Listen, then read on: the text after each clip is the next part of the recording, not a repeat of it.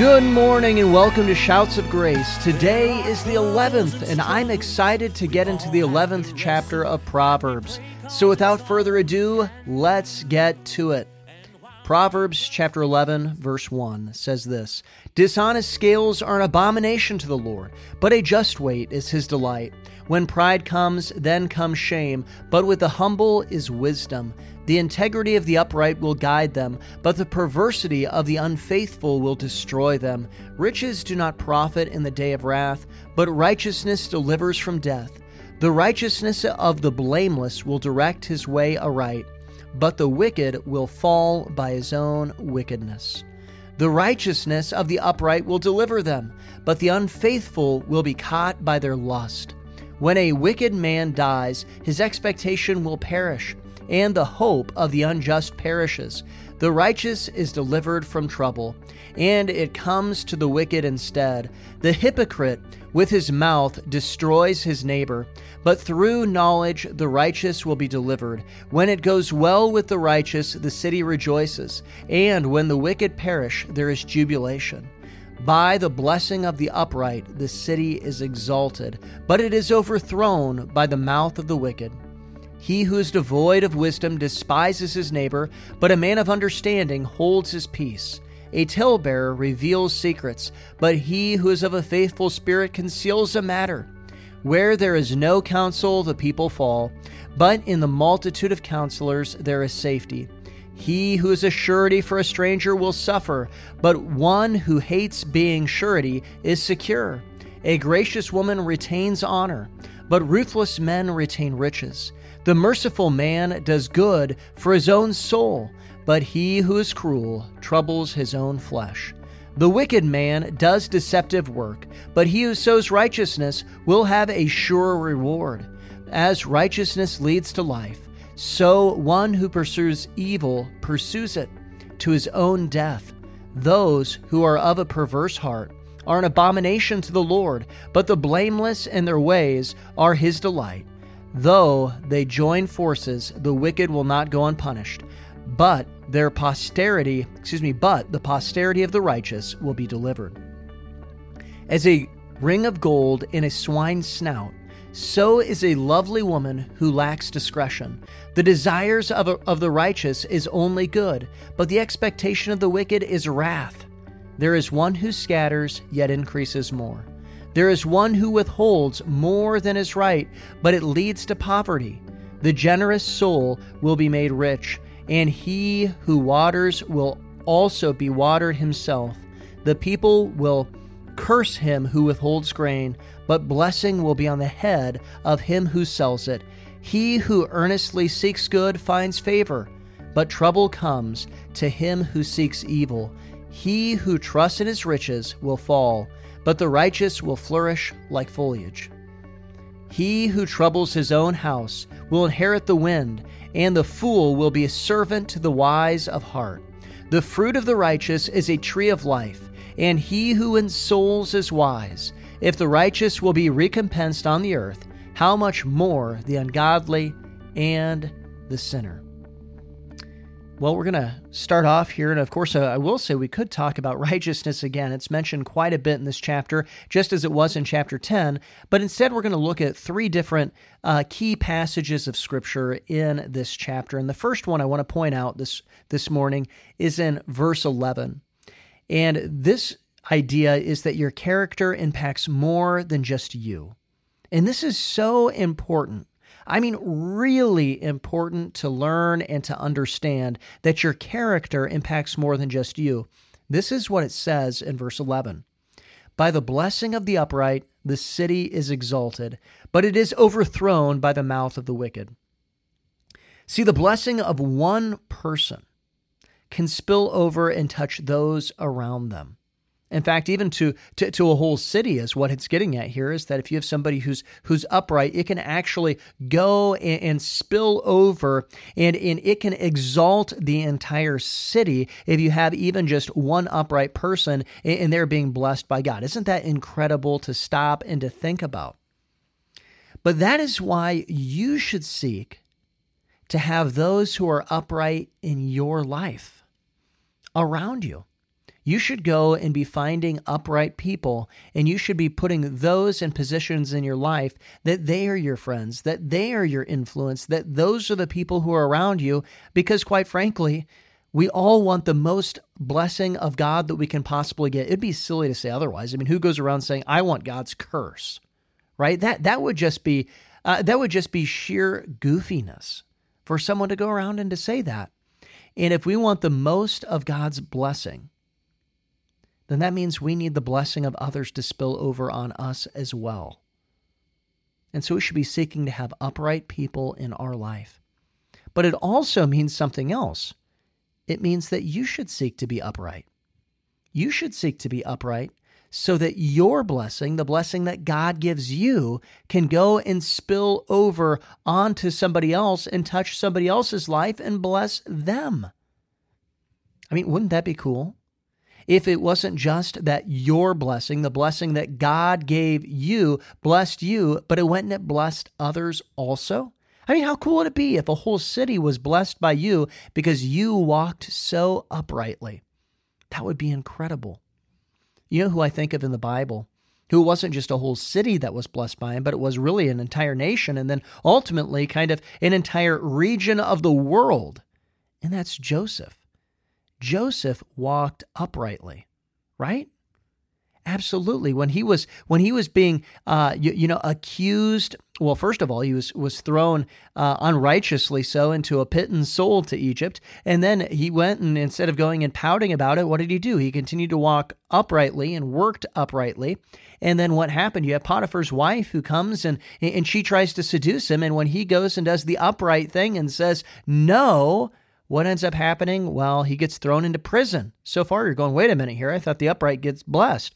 Well, eventually, Joseph does get blessed, gets elevated all the way up to the top of Egypt. In fact, so much so that the king of Egypt was like, man, maybe I should give half of my empire over to Joseph because he is just so upright and so brilliant. And of course, there was a great drought that came, and it went, and he was able to go and to save Egypt, but also other nations as well. And it's because he is an upright man and God blessed him. But the interesting thing is that it's not just this principle for the upright, but the same one goes for wickedness.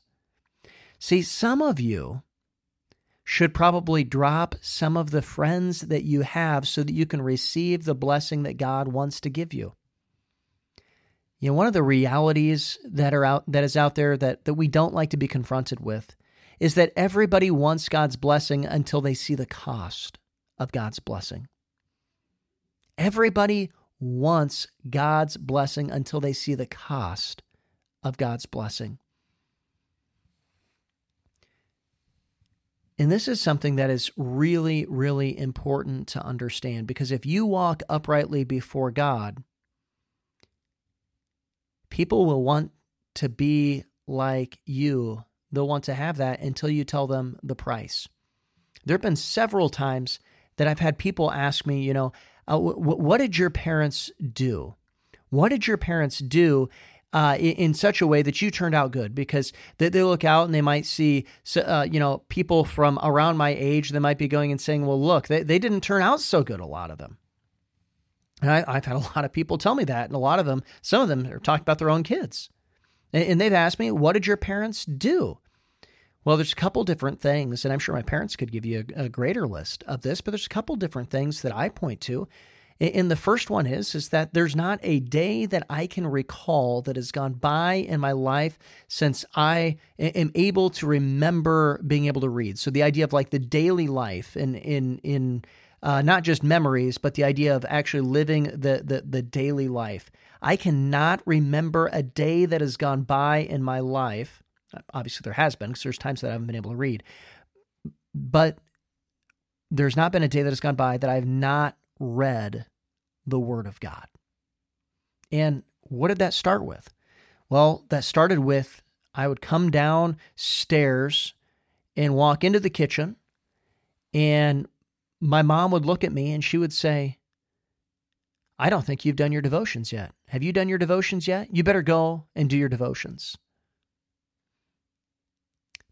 And that set a habit in my life that I've done my devotions. I mean, perhaps I have missed a day. I can't remember missing a day of my devotions in my entire life.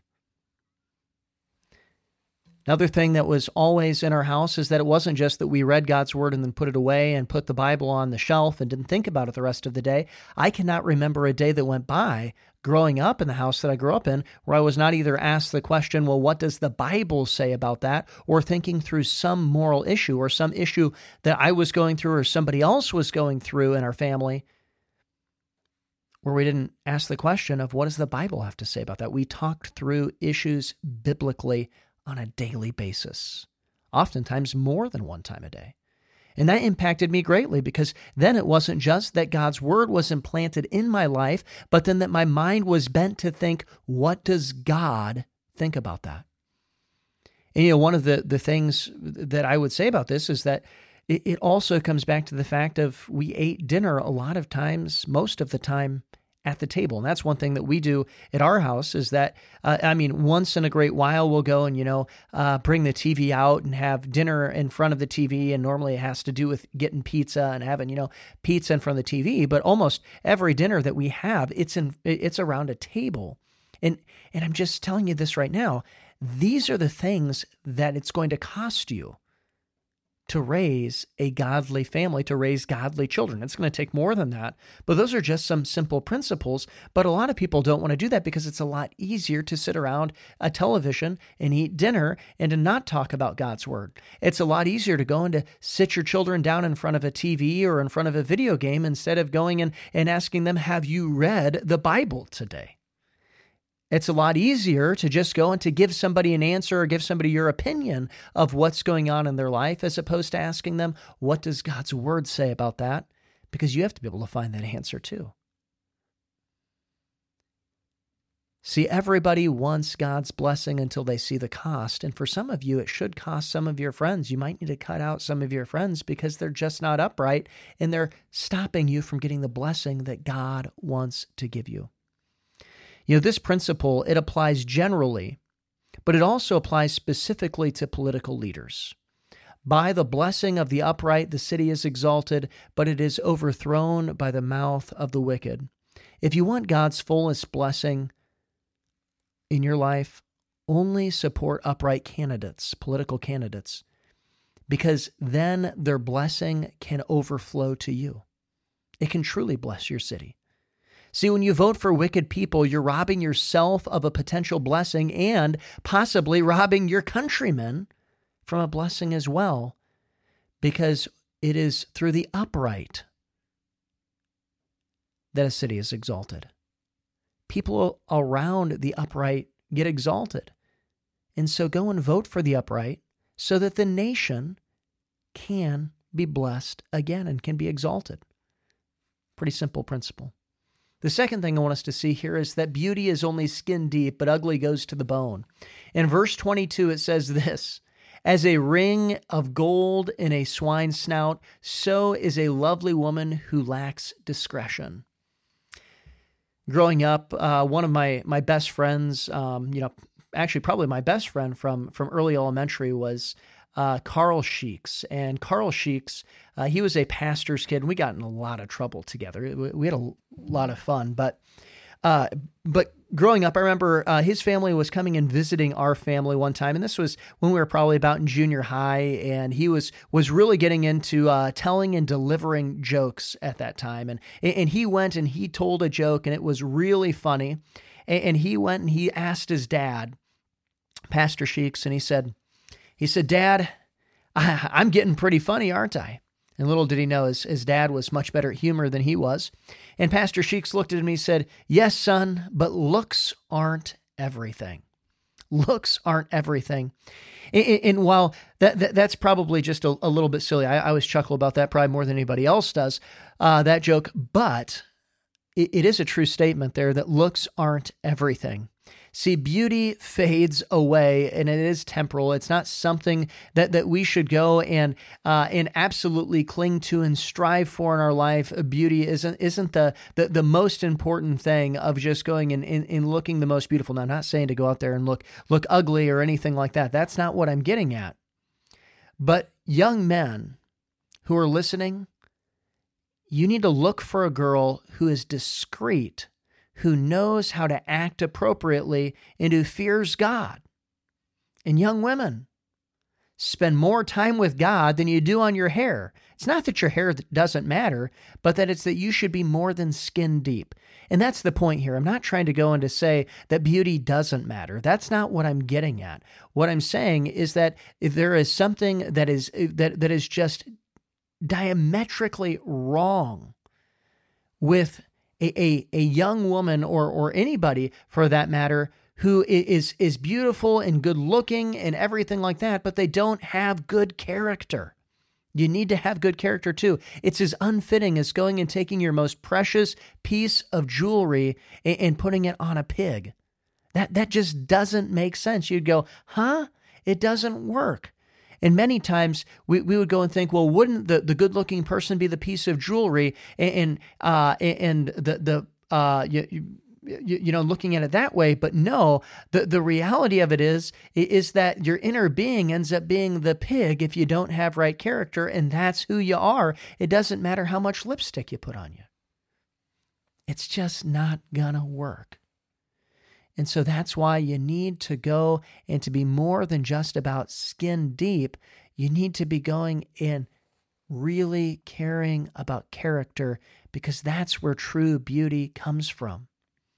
The last thing I want us to see here this morning is the principle of generosity, and that generosity is best. In verses 24 through 26, it says this: "There is one who scatters and yet increases more. There is one who withholds more than is right, but it leads to poverty. The generous soul will be made rich, and he who waters will also be watered himself. The people will curse him who withholds grain, but blessing will be on the head of him who sells it." This seems backwards to us, but it's true. It seems backwards, doesn't it? That the person who would go and try to hoard and try to clench things and try to keep things for themselves, that they would have less, and even at times be brought to poverty. And then those who are going out and giving and putting out and spreading and things like that they would receive more. That just seems backwards to our nature. But it's true. See, it's the laws of sowing and reaping. If you sow nothing, you will reap nothing. And if you sow bountifully, you will reap bountifully. See, generosity is the forgotten key to prosperity. Generosity is the forgotten key to prosperity. So many people forget this. A lot of people are looking to prosper in their life, and this principle applies to everything, not just the idea of finances, but a lot of people want to be good at something. They want to prosper in something, but the issue is that they never put out. They never go and seek to help other people. They just want to go and to focus in on themselves, and this is something that is huge in our culture today. You just go and focus in on you. You just don't worry about others. You just go and focus in on you. Focus in on you. And don't get me wrong, there are times when you need to stop and look in the mirror. There's no doubt about that.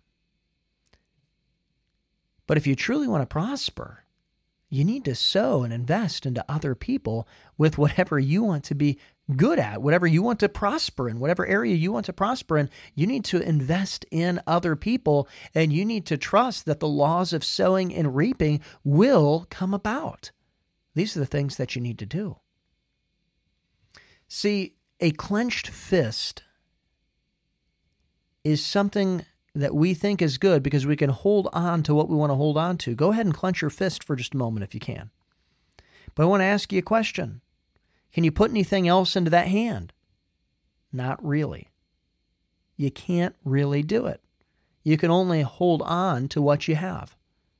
But an open hand, go ahead and open your hand if you're following along with me. Can you put something into your hand? You sure can. Now, of course, somebody might say, but you can take something out too. Well, that's true. You see, generosity is often a test of faith. Do you trust God with what He has given you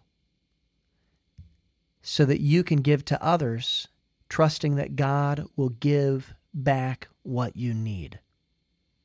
See, it's a test of faith. When you go and you give to others, then that means that you are trusting God. When you have that opportunity to give, you're trusting God that He is going to take care of you. But if you have a clenched fist, you're saying, God, I don't trust that you'd provide for me. That's what you're saying. See, God blesses so that you can bless others. And that's also why an open hand is required. It's not just because you can't give if you got a clenched fist, but it's also because God blesses you so that you can bless others. So we ought to have you've heard of the open door policy, right? We ought to have an open hand policy to God and let Him go and give as He sees fit, and let Him go and give from our hand as He sees fit as well. If you do these things with generosity, you are going to find blessing. You know, today I didn't realize it, but we talked an awful lot about blessing, and I sure hope that you listen to these principles from God's Word so that you can receive a blessing today. Wouldn't it just be so great if God's Word just impacted you in such a way that you just started getting blessings more than you could ever imagine? Whether that's because you all of a sudden realized, hey, I need to get rid of that friend in my life. I need to go and to befriend that person who's upright. Hey, I need to go and to be upright so that others can be blessed around me. Or whether you're sitting out here going and saying, man, looks aren't everything. I need to focus just a little bit more on God. Or whether it's the idea of saying, I'd really kind of been a tightwad and I just need to go and to have generosity and I need to go and to give to others and bless others. And all of a sudden, God just starts blessing you in ways that you just can't even imagine. Wouldn't that be wonderful? I hope that happens to you today. But of course, the blessings of God sound great until you see the price, until you see the cost. Because it does cost you something to get the blessings of God, and it costs you your obedience and your submission to Him. And that's difficult for people. It's difficult for everybody, but it is simple. So submit to God, obey Him today, and see God's blessing in your life. Well, thank you for listening today, and remember Joshua 1, 8, and 9 as we depart. This book of the law shall not depart from your mouth, but you shall meditate in it day and night, that you may observe to do according to all that is written in it, for then you will make your way prosperous, and then you will have good success. Have I not commanded you, be strong and of good courage, do not be afraid nor be dismayed, for the Lord your God is with you wherever you go. And while we trust in Jesus, sometimes He leaves us waiting for His hand to move. Oh, but even in darkness, we hold to the promise. There's nothing we can't overcome. So that war you've been fighting will end in God's timing. Sing like the battle's been won. Then you feel it, the song that is rising. Then you can't help but let it out. If you're trusting in